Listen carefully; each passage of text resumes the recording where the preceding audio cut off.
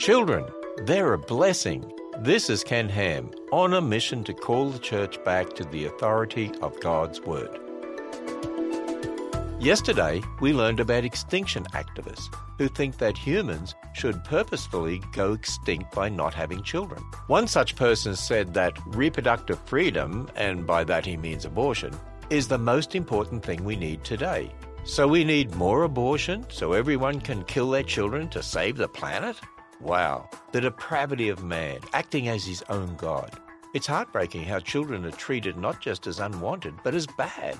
What a different view than what their Creator said. Let the little children come to me and do not hinder them, for such belongs to the kingdom of heaven.